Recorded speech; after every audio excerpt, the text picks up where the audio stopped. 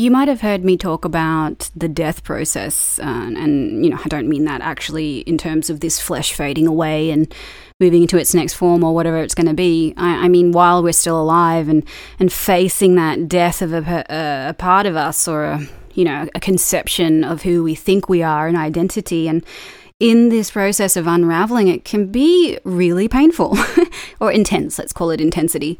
It can be really intense and confronting, and the physical body can take a real toll as it upgrades the energies that are essentially leaving the body.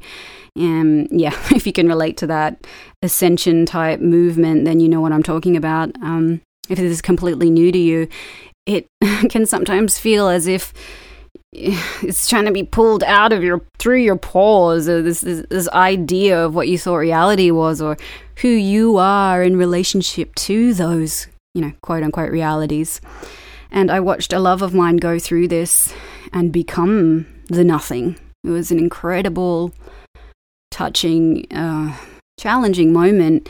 And forever from that point onwards, I recognized why, a lot of tribes will do this. They will invoke this near-death type experience to have you face that, so that in your life, well, this is my translation, that in your life you're gonna live with more intensity. So meet death. Be willing to surrender the parts of you that want to be shed, just like the snake painfully shedding its skin, just like that eagle that plucks out all its feathers and breaks its beak, like renewal and knowing the next version of you.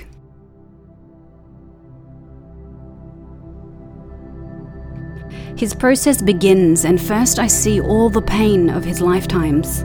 The punishments, stories so old only he would know their origins. The abuse, the fighting, locked in the memory of his cells, now wanting to be released. In that moment we sob. I feel his shift as if it were my own. I know I'll be part of this movement. I climb into the bathtub, feeling the darkness.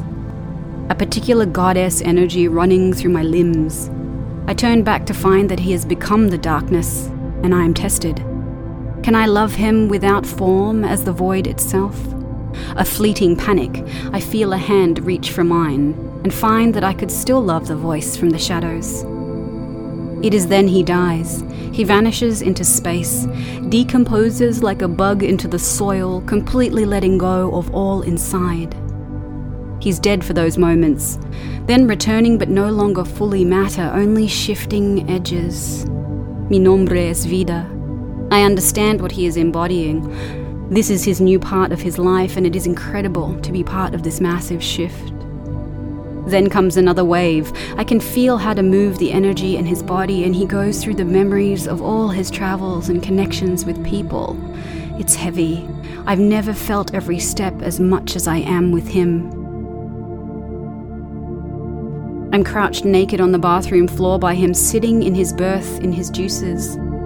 Yes, I really do love you. I am a doula in a way. We are laughing in some moments. Yes, you could say our relationship is kind of intense.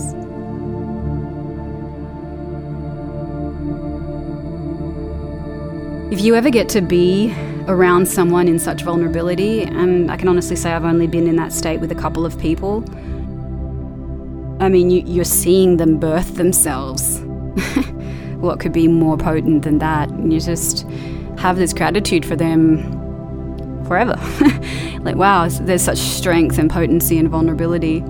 And for you, if you ever feel that there's part of you that wants to be shed, that needs to, be removed or extricated, a psychic surgery, then trust in the knowing that on the other side of that, surrender, that there's a new and vital you wanting to come out and into the light of day. And it might be sensitive to start with, but you'll come to know yourself in a completely new way.